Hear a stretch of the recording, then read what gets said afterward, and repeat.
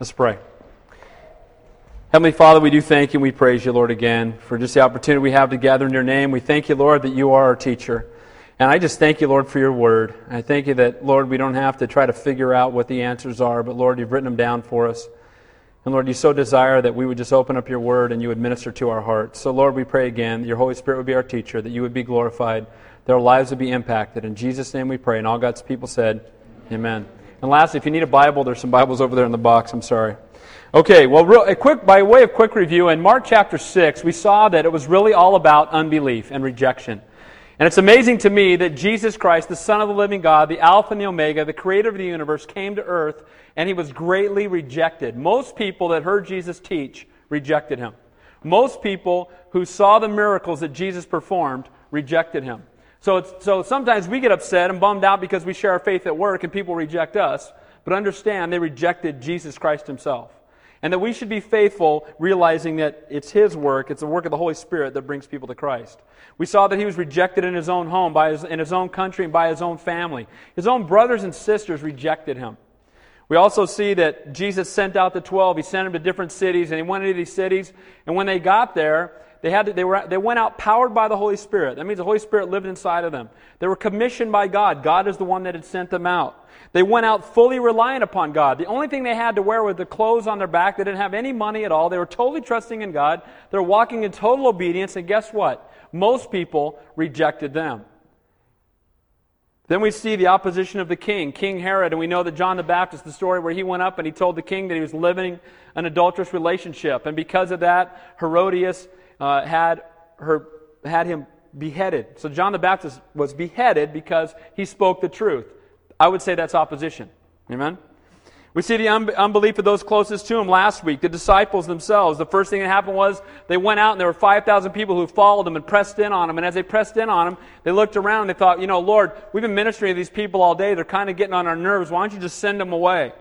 And I shared last week that sometimes people look at ministry and say, ministry would be great if you could just get all the people out of the way.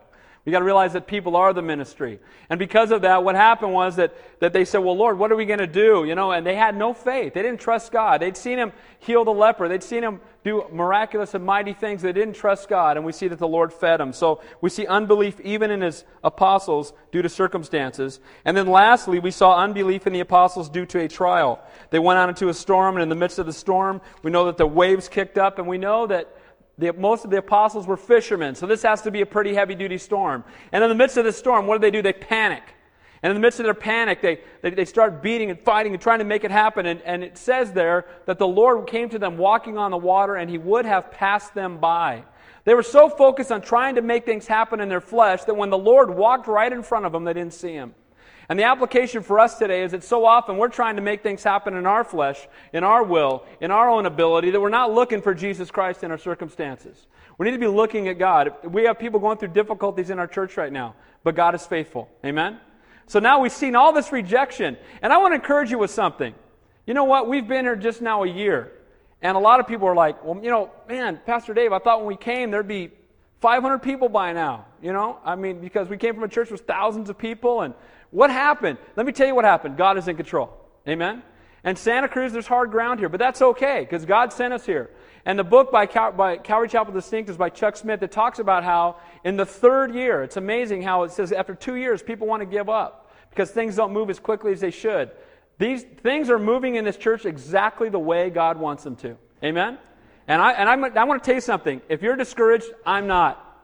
I'm excited. And you know what? I'm excited to see there's many people in this room tonight whose lives have been changed and impacted. There are people who come to know Christ. There's a lot of people away on vacation right now, but God's doing an awesome work, and I'm excited to be here. And I'll tell you right now, unless God writes it on the wall, I'm here till he comes back. So this is not a sprint. This is a marathon. Amen?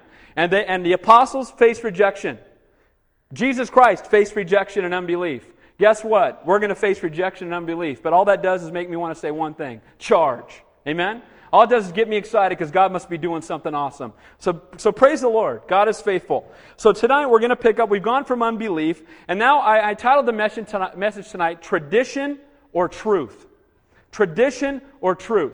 And the reason I titled it that is because we're going to see the difference between following in the traditions of men and following in the truth of God's Word. And it's the same problem that's going on in the church today. A lot of people are following tradition. By way of background, I just want to catch up a little bit on who these people are we're going to be looking at. I want you to know something, that Jesus Christ is God, but He's also a servant. And in this text, we're going to see a picture of the fact that He's a servant desiring to do the will of the Father. Jesus came to seek and save that which was lost. Only Jesus Christ can save people. Nobody else can. And Jesus wasn't looking to be popular with men, but faithful to the Father. And He's going to face opposition again. And during His ministry upon the earth, He faced opposition from religious leaders, from political leaders, from the legal people, the lawyers, and from all the leaders of the day. He faced opposition from all of them. And guess what? We shouldn't be surprised if we face the same thing. Now, some helpful definitions. A scribe. How many of you have ever read the word scribe in the Bible? Wondered who that is. Scribes were the professional expounders of the Old Testament law. They were the ones that sat down and ritualistically wrote out the Word of God. They would cleanse themselves every time they wrote down the name of God. So, these guys started out well. Ezra, the Old Testament prophet, was a scribe. He was the founder of the scribes. So we know that they started out well, but guess what? The scribes, by the time the Lord had come, had become hair splitters, who were more concerned with the letter of the law than the spirit of the law. They were extremely legalistic. Another group we see tonight is the Pharisees. Sometimes you've heard that word, Pharisees. Who are they? Well, the Pharisees also had a good beginning. They arose to defend the Jewish way of life against all foreign influences. They were strict legalists. They believed in the Old Testament. They were political nationalists. They wanted to bring the coming kingdom of God here upon the earth. But both of these groups, though they started well, become puffed up with pride. And you know what? They felt like they were the religious leaders. They were the kind of people that didn't need a Messiah. They were the ones that said, we've got the law, and we know how to delegate the law, and we're in charge. Some other groups, just real quick, we see that the Sadducees were a wealthy and socially minded group who had no spiritual depth. They rejected all things supernatural. You've also heard of a group called the Herodians. They were political opportunists, and all their focus was keeping Herod in as king. Now what happened to these people? They lost sight of God. They were teaching and strictly enforcing the traditions of men, and they were placing a heavy yoke upon men that nobody could withstand. And as diverse as these groups were, like the Sadducees hated the Pharisees, couldn't stand them. Why? Because the Sadducees didn't believe in anything supernatural, and the Pharisees did. And they didn't like each other. But guess when these guys would get on the same side? When they were opposing Jesus Christ. That's the only time they got on the same side. We see that again in the world today. Groups that seemingly would never come together. So let's take a look beginning in verse 1, and I just wanted to make sure we understood the context. So then the Pharisees, again, the legalistic people, and some of the scribes came together to him, having come from Jerusalem. Verse 2. Now when they saw some of his disciples eat bread with defiled, that is, with unwashed hands, they found fault. Now why did these Jews come out to Jesus to begin with? Now there were some Jews, some of you know the story in John chapter 3, of a man by the name of Nicodemus. It says he came to Jesus by night because he desired to know the truth. He was seeking wisdom. Is that why these Jews are coming out? The answer is no. They want to find fault. They're following Jesus around with their hair splitter mentality, waiting for him to do something wrong. Just looking to find his apostles outside of what they say is the law. And the scribes and the Pharisees don't seek godly wisdom, but to bring accusation. And they're following him from place to place, waiting to criticize. Verse 3. For the Pharisees and all the Jews did not eat unless they washed their hands in a special way, holding to the tradition of the elders. Now, tradition is things that the Pharisees and the scribes and some of these religious leaders placed on top of the Word of God. They took the Word of God and they added a bunch of stuff to it and said, not only do you need to keep the Word of God, but you need to teach the rabbinical teaching of our forefathers. You need to follow all these other rules that we come up with. And when I tell you in just a minute how ludicrous some of these rules were, you're going to realize how far away they've got from the kingdom of God. But you're also, if you're paying attention, you're going to see some application for some of the churches that are around today. They've gotten so far away from God's Word, they're caught up in tradition, they're caught up in all these new rules and regulation. They've denominationalized themselves right away from the kingdom of God. They're so far away from the truth now. I'm going to talk about some of that in a few minutes. So why don't your disciples follow the hand-washing tradition of the elders? Do they come seeking wisdom? Are they saying, tell me, Jesus, you're healing people. You're touching the leper. You're making the blind man see. You're raising people from the dead. Who are you? Tell us more about who you are. Instead, they're saying, how come you guys don't wash your hands? How come you don't wash your hands in the ritualistic way? Let me tell you about this hand washing in just a minute. So when they came to Jesus, they came to complain and make accusations. Let me ask you a question. When you come to Jesus Christ, or when you came to church tonight, were you looking to complain and make accusations against God? Were you asking God, Lord, how come you haven't taken care of that part of my life yet? Are you making accusations toward God? We can all fall into that trap. Are you coming seeking godly wisdom? Believe me, as the pastor, you guys don't see this, but I get put in a corner all the time, and people are blasting me for what am or am not doing. You need to do more of this, you need to do more of that, you need to do more of this, you need to do more of that. And you know what we need to do more of? Preach Jesus Christ, Him crucified and risen from the dead. That's what we need to do more of. Amen? And no compromise. And you know what? Not trying to be popular with men, but be faithful to God. That's what Jesus did. And so it says, you don't uphold the traditions. And the Jews rightly taught that the law had come from Mount Sinai, but they added on with their oral traditions. And the Jews eventually got so caught up in oral tradition that was not backed up by Scripture that they said that the words of the elders went above the Word of God. Does that sound familiar? A lot of churches out there today, well, our father said, well, we got a pamphlet from Brooklyn, and it tells us this, and wait a minute, the Bible says, yeah, but the Brooklyn, that's Jehovah's Witnesses if you don't know. The Brooklyn pamphlet says this, so that takes supreme theology. What? Some of the things that are going on in the church, it's we voted on it, or this happened, and there's no Word of God anymore. We've got these traditions now, and we've gotten away from the Word of God. One such oral tradition dealt with the ceremonial washing of hands between each course at every meal. These washings had nothing to do with hygiene. It wasn't about having clean hands. Some of you might say, washing your hands, that sounds pretty good. I mean, you're out in the dirt, you probably should wash your hands. But let me tell you the rabbis taught that at night, the demon Shibna would often come and sit upon a man's hands as he slept. And if he ate with the hands, the demon would enter through his food and take control of him. Do you find that anywhere in the Bible? No. So what's that? A tradition of men. A teaching of men. So to eat without fear of possession, here's what you had to do. I wrote all this down, painstakingly. I just want you to see how ridiculous this is. So you had to hold your hands like this, and you got 1.5 eggshells of water. Not 2 eggshells of water, not 1 eggshell of water, 1.5 eggshells of water. Then you had to hold your hands in a downward position. You had to get some help somehow because you can't pour water on your hands when they're like this. So someone would come and pour water on your hands when they were like this. You pressed them together, and then you pulled your hands up, and the water could drip to your wrists no further. If they dripped further than your wrist, that was no good. Only could drip to your wrist. Then you had to flip your hands over, point them downward, another 1.5 eggshells of water. Then you had to rub your right fist with your left palm, then your left wrist with your right palm, and you had to do that between every single course of the meal. So as soon as you get done with your salad, right, wait a minute, all right, who's got the eggshells, right? And then you go over there and you do this washing ritual. Now, the apostles came in with the Lord, and guess what they did? They ate. The Lord prayed, they ate. You guys where's the eggshells? What's wrong with you guys, right? The traditions of man. How come you guys don't have the eggshells out? And they're all over them. Instead of saying, Lord, you're raising people from the dead. They're saying, where's the eggshells? Something's wrong. Traditions of men, rather than following the truth of God and His Word. Jesus and His boys, as I like to call them, didn't honor their tradition, and it bugged the scribes to no end.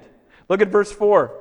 When they came from the marketplace, they do not eat unless they wash. And there are many other things which they have received and hold, like the washing of cups, pitchers, copper vessels, and couches. It's a table, basically. So let me ask you a question. Traditions of men or the Word of God? And when they came from the marketplace, this is again because of their arrogance. They thought that they were so righteous that if they crossed the path of a Gentile, they had to go be cleansed. Now the Lord did tell them in the Old Testament to come out and be ye separate. We're to be in the world, but not of the world. But we're not to walk around with self-righteous piety like we're so great. And if somebody steps into our path that we're defiled, it's ridiculous. Did Jesus do that? He went and He touched the leper, and He touched the prostitute, and He touched the blind man. And these guys are so self-righteous and walking around their black robes, someone would come into their path, and they had to go ritually cleanse themselves. They were caught up in themselves. Good reminder that degenerated into an empty ritual of self-righteous pride. The reminder to be set apart. And the word washing here, I think it's interesting. It says in verse 4, like washing of cups. That word is baptism. So they were baptizing their cups. They were baptizing their tables, their pots, their religious objects. And it wasn't about hygiene again.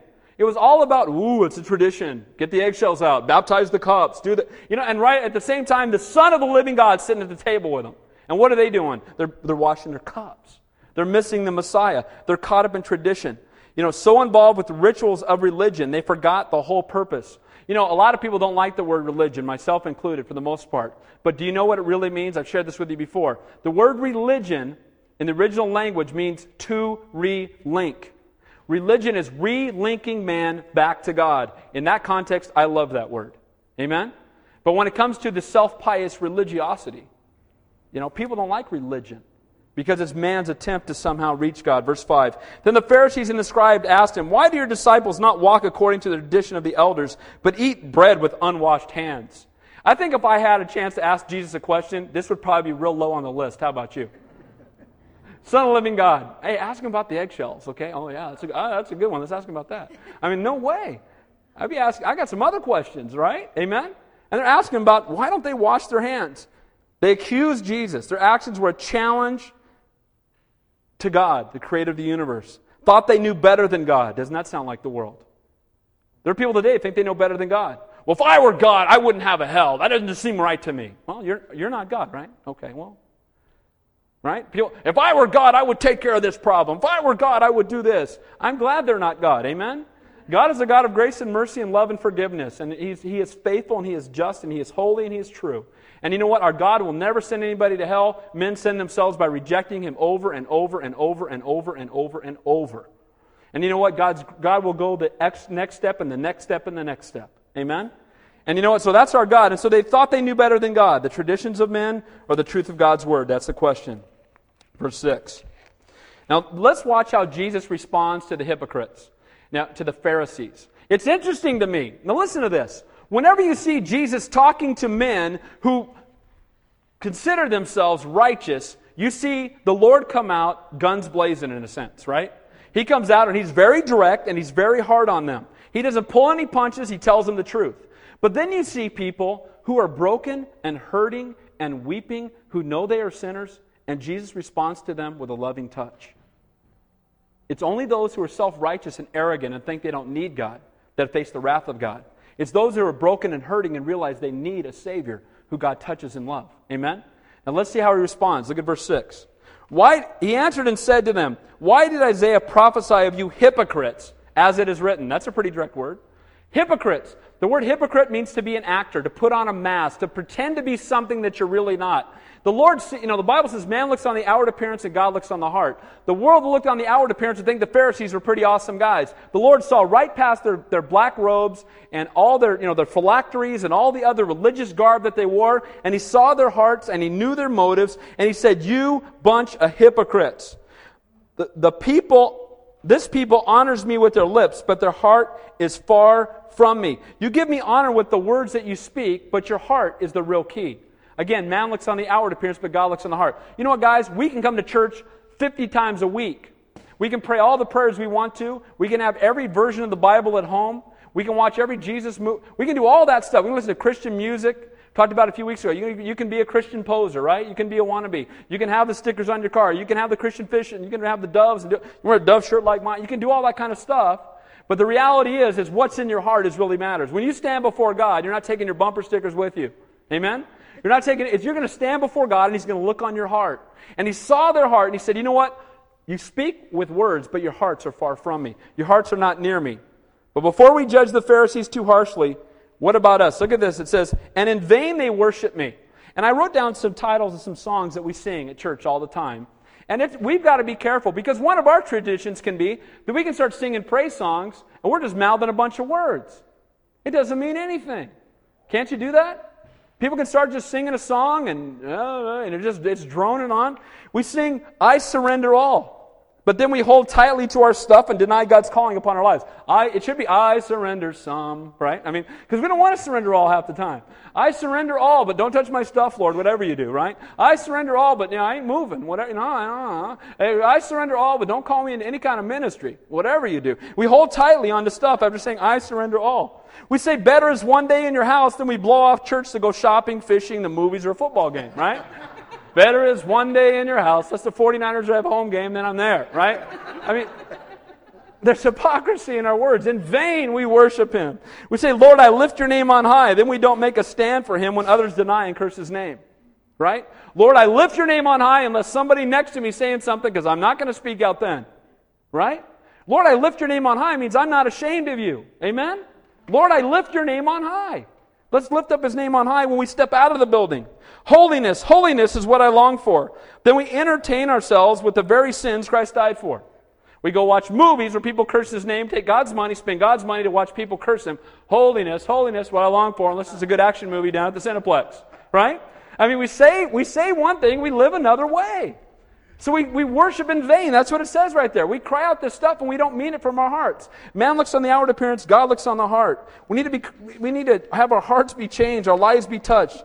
Jesus said this is the problem. People draw near to me with their traditions and songs, with their lips and their words, but their hearts are far from me. The issue is the heart. Romans 10:10 says, for with the heart man believes unto righteousness, and with the mouth confession is made unto salvation. It says in God's word, out of the overflowing of a man's heart his mouth speaks. It says in Matthew 22, you shall love the Lord your God with all your heart, with all your soul, with all your mind. 2 Corinthians 9:7 says, every man according to the purpose in his heart, so let him give, not grudgingly or out of necessity, for God loves a cheerful giver. So the issue is not what you look like on the outside. It's not how pious you think you are. It's not how religious you think you are. It's what's on your heart that really matters. So if the issue is a heart, we've got a problem, because here's what it says in Jeremiah 17:9. It declares that the heart is deceitful above all things, wicked, desperately wicked, and who can know it? Wait a minute. If the heart's the issue and my heart is wicked, I've got a problem. Yes, you do. Amen? And so do I. Amen? We have a problem. It's a heart issue. And Jesus said the issue is the heart. And Jeremiah wrote that the heart is wicked. So what's the solution? David gave us the answer. Thy word have I hid in my heart, that I might not sin against thee. Psalm 119:11. If you're struggling and your heart's a mess, guess what needs to be in your heart? The Word of God. Not the traditions of men, the Word of God. Amen? It's not about the traditions of men, it's about the Word of God. How is the heart cleansed? By the Word. Who is the Word, by the way? Jesus Christ is the Word. So how is the heart truly cleansed? By the Word, Jesus Christ. How do we keep from the sin of traditionalism? By standing on the Word of God alone. Man's opinions, man's experiences, man's wisdom mean absolutely nothing if they are not founded upon the Word of God. When you want direction for life, read the book, don't wait for the movie. Amen? Crack open the Bible. God wants to speak to us. And sometimes we sit there with our Bible on our shelf and we're crying out, we're seeking counsel. I had a Christian lady just tell me the other day, quoting Rosie O'Donnell to me. Well, Rosie O'Donnell says, Rosie O'Donnell? What? Rosie O'Donnell says, who cares? Walk not in the counsel of the ungodly, amen? Rosie O'Donnell needs Jesus, right? Rosie O'Donnell to me, you got to be kidding me. I read a magazine, she talks about, what? Stop. We need Jesus, amen? We need to seek counsel in the Word of God. And you know what else? There's too much worldly wisdom in the church today. People will call in a consultant to make their church grow. What do you think we ought to do? Oh, you got to market effectively. You got to send out direct mail pieces. You got to reach the upper middle class because they can tithe the most. And you got to do that. And these guys aren't even saved. I hear of people that pay their worship team money, and these guys don't know Jesus. They're up there leading worship. What's up with that? Worldly wisdom, traditions of men, trying to reach the world from worldly standards instead of just trusting God. Amen? Let's trust God. Let's teach God's Word. I'd rather preach the Word of God without compromise to 2 people than have a wimpy, watered-down gospel to 2,000. Amen? Let's preach God's Word. Let's not be ashamed of the gospel of Jesus Christ. What you win them with is what you win them to. And in vain they worship me, teaching as doctrines the commandments of men. They make the commandments of men the truth. Oh, well, man says, Jesus made it clear in the Sermon on the Mount that true holiness is a manner of inward affection and an attitude, not just outward actions and association. The religious leaders had a false concept of sin and holiness. Holiness is not an outward keeping of rules and rituals, but the inward death to self and being transformed by the power of the Holy Spirit, producing righteous fruit. Amen? It's not keeping a bunch of rules. Oh, he's righteous. He keeps rules. He never swears. He's righteous. That's not it. It's not your outward things that you do. It's an inward change of heart. Human nature is prone to hold on to man-made traditions through creating its own sense of sin and holiness, while all along ignoring or knowingly disobeying the Word of God. Let me give you an example. I'm not picking on anybody, but it's happening right now, and I read it again in the paper yesterday. There are 3 denominations right now, and I'm not picking on denominations, okay? Praise the Lord. I got saved in a denominational church, so praise God. Okay, I'm not picking on them. But here's what happens. There are 3 denominations right now that are having meetings together to decide whether or not homosexuals should be pastors. Now, how in the world does that happen? Let me tell you how it happens. Traditions of men changing what holiness means instead of following the Word of God. How can you read the Bible and do that? I'll tell you how. Because, we got a quorum, we got this, we got to have all this stuff together. That's noise. What does the Bible say? Read the book of Romans, read the book of Leviticus. Now, we hate the sin and we love the sinner. Amen? Do we love homosexuals? Yes. Did Jesus die on the cross for homosexuals? Absolutely. You know what? I tell you right now, there will never, ever, ever, ever, ever be a homosexual speaking up here. Do you understand? Why? Because they need to be born again. Just like there won't be an adulterer, and there won't be people need to be born again. Amen? Filled with the Spirit of the living God. And you know what happens is, we get politically correct. But let me tell you something, 2 plus 2 does not equal 5. It never equals 5. Amen? And the truth is all the truth all the time. And you read the Bible, and the Bible says, and that's it. And it blows me away. And people, all the gays and lesbians in this group are getting together and they're voting on it. Voting? You see voting in the Bible? You see how apostles, hey, Lord, sit down for a second. We're going to have a vote. We'll let you know what we're going to do. That doesn't happen. Amen? Who's the head of the church? Jesus Christ. Nobody else. And again, if you come from one of these denominations, I'm not picking on you, I promise. I'm just saying we need to be careful. Take heed lest we fall. For laying aside the commandment of God, you hold tradition of men. Verse 8, the washing of pitchers and cups and many other such things you do. He said to them, all too well, you reject the commandment of God that you may keep the tradition. You know what? For you to keep these kinds of tradition, you've got to dismiss the Bible. You've got to say the Bible isn't true. And you know what? Here's what happens. Let me tell you what happens. Every single time I see something like this happen, whenever they're interviewed or they talk to them, they always rip the Bible.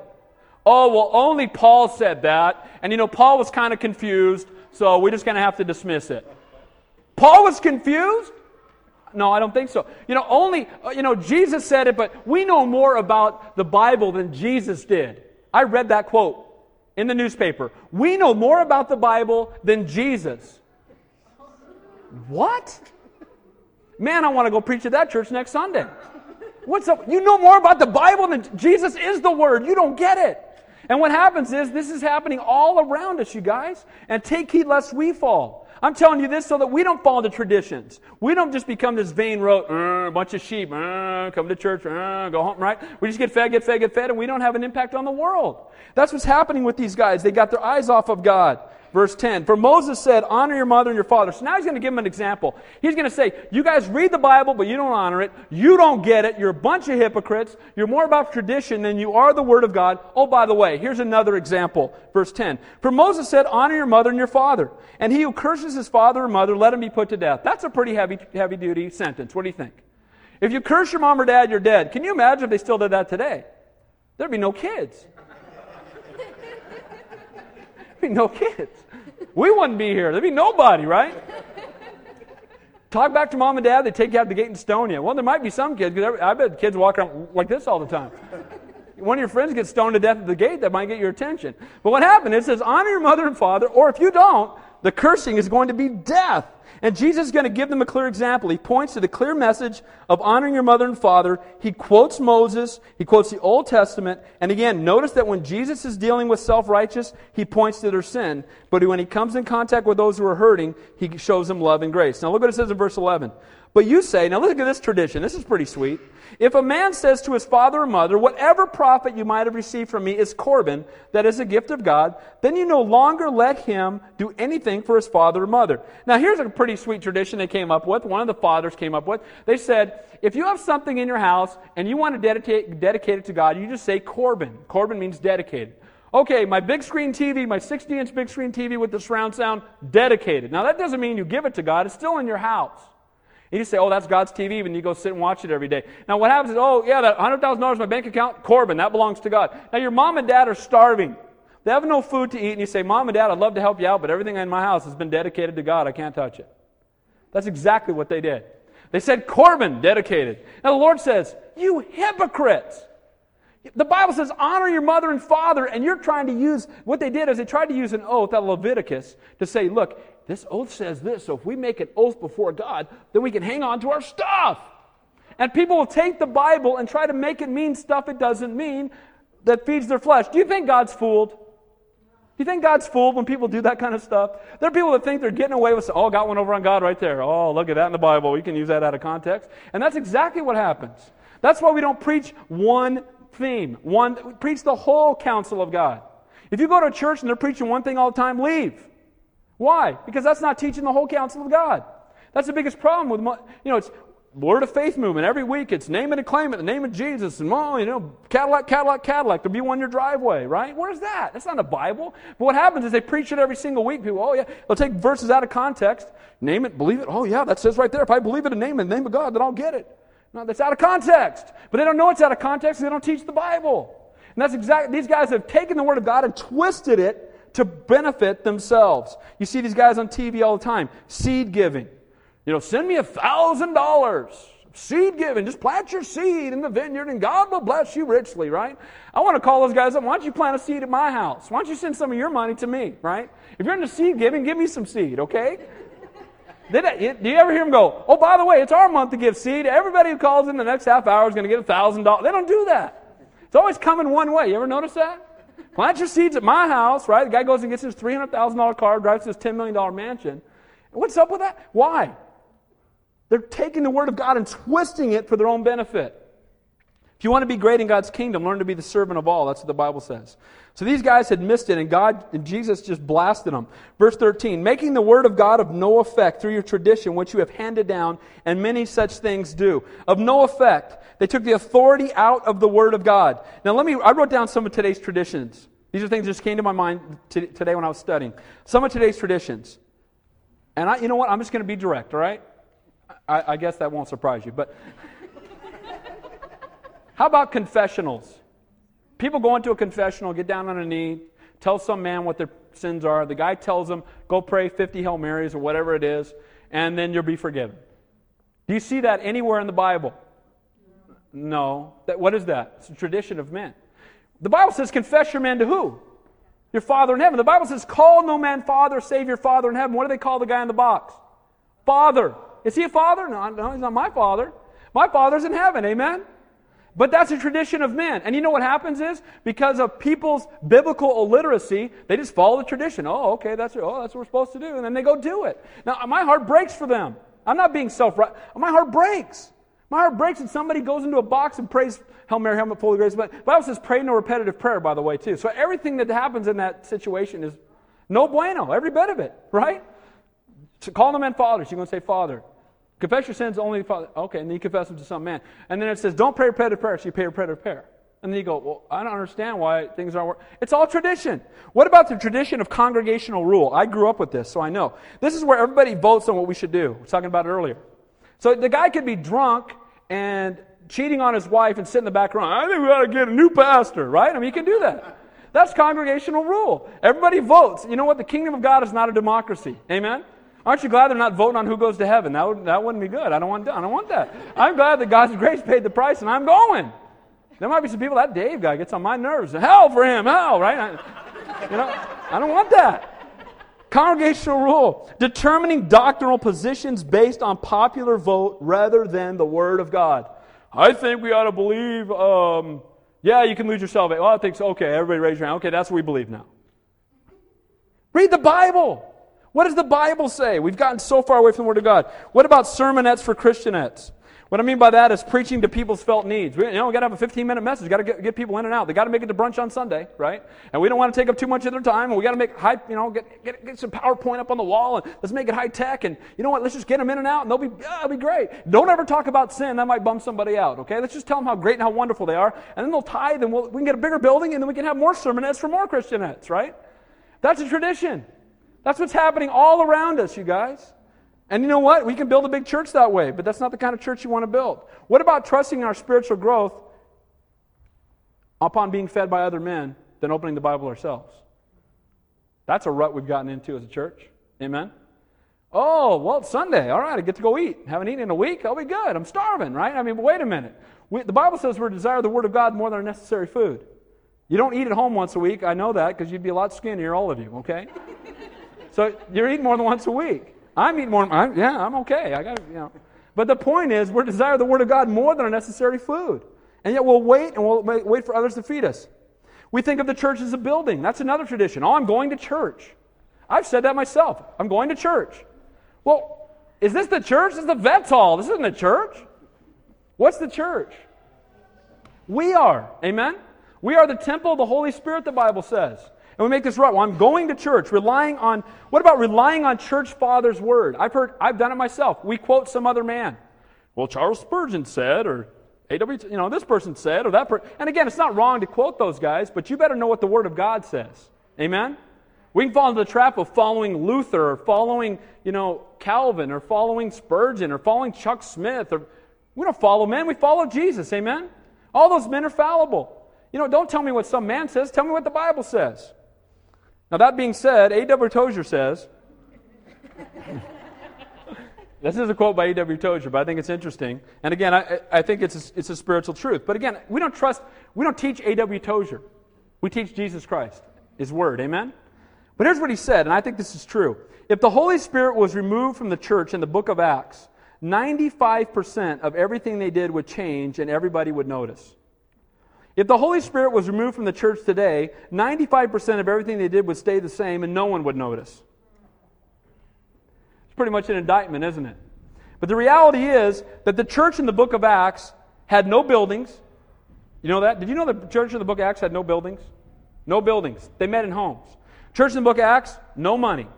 No political influence. But they turned the world upside down. How did they do it? They had the power of the Holy Spirit. Amen? That's what they had. The power of the Holy Spirit. But yet what? Well, 95% of churches, we just go to church. Oh, the Holy Spirit wasn't there. I didn't even notice. Because we had the high point, we had the high-tech thing going. And we went up, I surrender all, I surrender some, right? We went and sang our songs. We went home. Nothing changed. Holy Spirit didn't meet us there. And that's exactly what can happen today. Man's tradition or the truth of God's Word. It's a choice we have to make. Verse 14. We're almost done. When he had called all the multitude to himself, he said to them, hear me, everyone, and understand. There is nothing that enters a man from the outside which can defile him. But the things which come out of him, those are the things that defile a man. Jesus announces to the whole crowd that the source of holy living is from within, not from without. It's not the rituals. It's not the things we do. And basically here, he's also declaring null and void the separation between the Jews and the Gentiles. Okay? I'm going to go a little more in depth in that in just a second. But he's going to break down that dividing line. Now, the religious leaders self-righteously sought to put other people into bondage and to elevate themselves above men. But Jesus, with this statement, was breaking down the wall between the Jews and the Gentiles. Salvation, you guys, has always been inside out. Amen? It's never outside in. It's inside out. Now, what do you mean by that? It's not, I'll quit drinking, I'll quit smoking, I'll quit losing my temper, I'll quit lusting in my heart, I'll quit lying, cheating, stealing, being depressed, coveting my neighbor's possessions, being proud, and then I'll accept God. Right? I hear people telling me all the time, as soon as I quit doing this, then I'll come to church. As soon as I quit doing this, then I'll trust in God. Well, guess what? You can't do it. The law is a taskmaster or a schoolmaster that drives people to the cross. When you see the law, all it shows you is that you need a Savior. It shows you that you need to be born again, and it has to happen from the inside out. It's because of my sin. The Holy Spirit has revealed to me my need for a Savior. Romans 10:9 says, if you believe in your heart and confess with your mouth that Jesus Christ is Lord, you will be saved to the glory of your Father. It doesn't say, if you believe and do a bunch of good stuff and keep all the rules and rituals, then when you get to heaven, God will grade on a curve, and if you're in the top half, you go. Aren't you glad it doesn't say that? Amen? Aren't you glad God doesn't grade on a curve? A lot of people think He does, but we know that He grades on the cross. Amen? Not on the curve, He grades on the cross. He paid the price for us. The price has been paid. So look at this, though. If anyone has ears to hear, let him hear. So it's inside out. It's not the things on the outside that defile him. It's not the food that he eats. And again, the Jews and the Gentiles were divided because of the foods that they ate. Remember later when Peter's the one that we see from Matthew ask this question. He says to the Lord, what does this mean? Look at the next verse. When he had entered a house, verse 17, the crowd, his disciples asked him concerning the parable. Now, from Matthew 15, we know the person asking the question was Peter. Lord, what do you mean you can't defile yourself from the outside? I think it's interesting that Peter asked the question. You know why? Because in Acts chapter 10, guess what happens? Acts chapter 10, when the Lord is getting ready to send Peter out to minister to the Gentiles, you know what he does? He says, he has Peter go out, he's standing up on a rooftop, a sheet comes down from heaven, and all the animals are on it, and the Lord says to Peter, rise, kill, and eat. And he says something you should never say. Not so, Lord. First of all, you can't say not so and Lord. That doesn't make any sense. It's always yes, Lord. He's either Lord of all or not Lord at all. Amen? So he says, not so, Lord. And the Lord said, look, what I have called clean, you don't call unclean. Amen? And so what was he saying there? He was saying everything that is here, The food of the Gentiles, I'm preparing your heart that you can go and minister to them because the gospel is now good for them too. And it's the same thing that's happening here. So it's interesting to me that Peter asked the question and then the Lord rolls the sheet out to him later. I just love how the Bible always fits. The Bible rocks. Oh, it's just a book written by men. Oh, it's full of contradictions. Show me one. Amen? Everything else changes. Bible never changes. People's opinions change. Scientific theory changes every single day. They keep having to add time. Oh, it's got to be 50 billion years now because it couldn't happen. That couldn't happen in a trillion years. Lightning did not hit a puddle and an amoeba crawl out and start to scratch a freckle and grow an arm, start flying around and became you one day. Tell me it didn't take faith to believe that garbage. Amen? But they teach our kids that stuff every day. Cro-Magnon man. There's no Cro-Magnon man. It's garbage. It's a lie. So the reality is that we need to trust God. And God, if Peter asked the question, and he said, rise, kill, and eat, he reveals it to him clearly. Verse 18, we're almost done. So he said to him, are you thus without understanding also? Do you not perceive that whatever enters a man from the outside cannot defile him? Again, how do you think the Pharisees feel right about this point? They're saying you got to have eggshells. No, you got to wash your hands before you eat, and you got to wash them a certain way. And when we go down to the marketplace, if a Gentile walks across our shadow, we have to go home and be cleansed for 24 hours. And now you're saying we can eat whatever we want? Yeah, that's what he's saying. He's saying, look, I died. I'm coming for everybody. I'm dying for everybody. I'm paying the price. And it's not because you're so religious and elite. It's because of my death upon the cross. Verse 19, because it does not enter his heart but his stomach, and is eliminated, thus purifying all food. So the stuff you eat on the outside doesn't enter your heart, and it's your heart that's the key. Verse 20, and he said, what comes out of a man that defiles a man? Again, out of the overflowing of a man's heart, his mouth speaks. And these are the kinds of things that come out of a man. For from within, out of the heart of a man, proceed evil thoughts, adulteries, fornications, murders, thefts, covetousness, wickedness, deceit, lewdness, an evil eye, blasphemy, pride, and foolishness. All these evil things come from within and defile a man. So, basically, the text tonight begins with the Pharisees saying we got to be ritually cleansed before we can touch the food. And we've got to keep all the traditions of men. And the Lord finishes it by saying, you know what? You're all wicked and you need a Savior. It's a hard issue. It's not an issue of you keeping all the rituals. It's not an issue of you keeping all the traditions. It's not an issue of you wearing the right tie at church on Sunday. It's not an issue of how you dress or how you appear to a lost. It's what's going on with your heart. It's a hard issue. They observe rituals to rid themselves of external uncleanness. And Jesus finishes the text by addressing the root of uncleanness, again, being the heart. So man's traditions, what do? In closing, man's traditions place men under bondage. Did you know that? Trying to keep all the traditions of men, you can't do it. I told you one time I met a Jewish guy. He saw the Christian Fisher in my car. I'm selling him advertising. I go in his business. Oh, it's tough to be a Jew. 252 laws you must keep. I'm like, 252 laws? How you doing? It was, it's very difficult. I said, it's not difficult. It's impossible. You can't do it. I don't even know what they all are, but I know 10 of them, and you're not keeping those. You got 242 more? Oh, that's no good. I said, but you know what? That shows you a need for a Savior. And traditions put you under bondage. Traditions of men produces outward piety. Look at me. I'm keeping all the traditions. Aren't I wonderful? Come kiss my ring. Right? I've got the robes. I've got the traditions of men. Traditions of men neglects and or replaces the Word of God. That's the only way it could exist. The only way that traditions can exist, the only way you can have congregational rule, the only way you can do all these things that are contrary to the Word of God, the only way you can vote homosexuals in to be the pastor of your church is by getting outside of God's Word. Amen? The only way you can say, divorce is fine, go for it. Oh, yeah, whatever, you want to sleep with your girlfriend, that's all good. Hey, you want to do drugs, yeah, you can do. You get out of the Word of God and everything's okay. We got to stay in the Word of God. Has its own definition of sin and holiness. When you just are caught up in the traditions of men, it's all good. Lastly, what does God's truth do? It produces inward faith.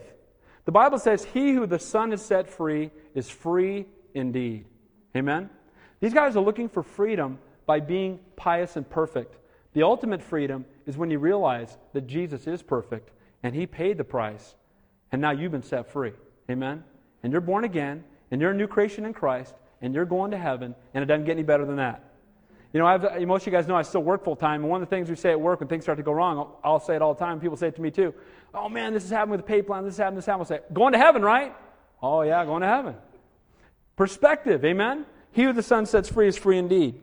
True inward holiness comes because you are a new creation. You've been born again. You're a temple of the Holy Spirit. And God's truth exalts the Word of God. Romans 10:17 says, faith comes by hearing, and hearing by the Word of God. So how does our faith grow? We spend time in the Word. I've had people ask me that question. I wish I had more faith. I say, I know how. You want to have more faith? You can have more faith. Really? How do I do that? Do I have to, say Sham Lakai 50 times? Or what do I got to do? Watermelon. I have to go out and get some crystals? Or I got to do feng shui and get a water fountain in my cubicle? No. You want to have more faith? Faith comes by the Word of God. Amen? Crack open the Bible. Blow the dust off that thing. Worship team, why don't you guys come on up? Let's close the worship song. So in closing, the traditions of men or the Word of God. Be careful, because all traditions of men can creep into every single church that's out there. And you know what? You start seeing me fall into traditions, come up and kick me in the stomach or something, okay? But we need to stay constant in the Word of God, because faith comes by hearing, and hearing truly does come from God's Word. Let's pray. Setting up. Heavenly Father, we thank you for your Word tonight. And we pray, Lord, that we would never be self-righteous or pious, or Lord, that we would be totally reliant upon you. Realizing, Lord, that we are totally wicked and perverse, that no good thing dwells in us apart from your Holy Spirit coming and changing and transforming us and making us a new creation. And Lord, we so desire that Father God, that you would just bring revival to Santa Cruz County. And Lord, I thank you, Lord, that it's not by how much money we have or how nice our building is, but by the power of your Holy Spirit. And Lord, we just pray that your Holy Spirit would fall upon this place, that you would be glorified in it. And Lord, that you would transform our lives. Bring divine appointments this week that we might be used for you. And Lord, we pray that even right now, that we would not worship you in vain. But Lord, we would mean these words from our heart. In Jesus' name we pray. And all God's people said, Amen. Let's worship.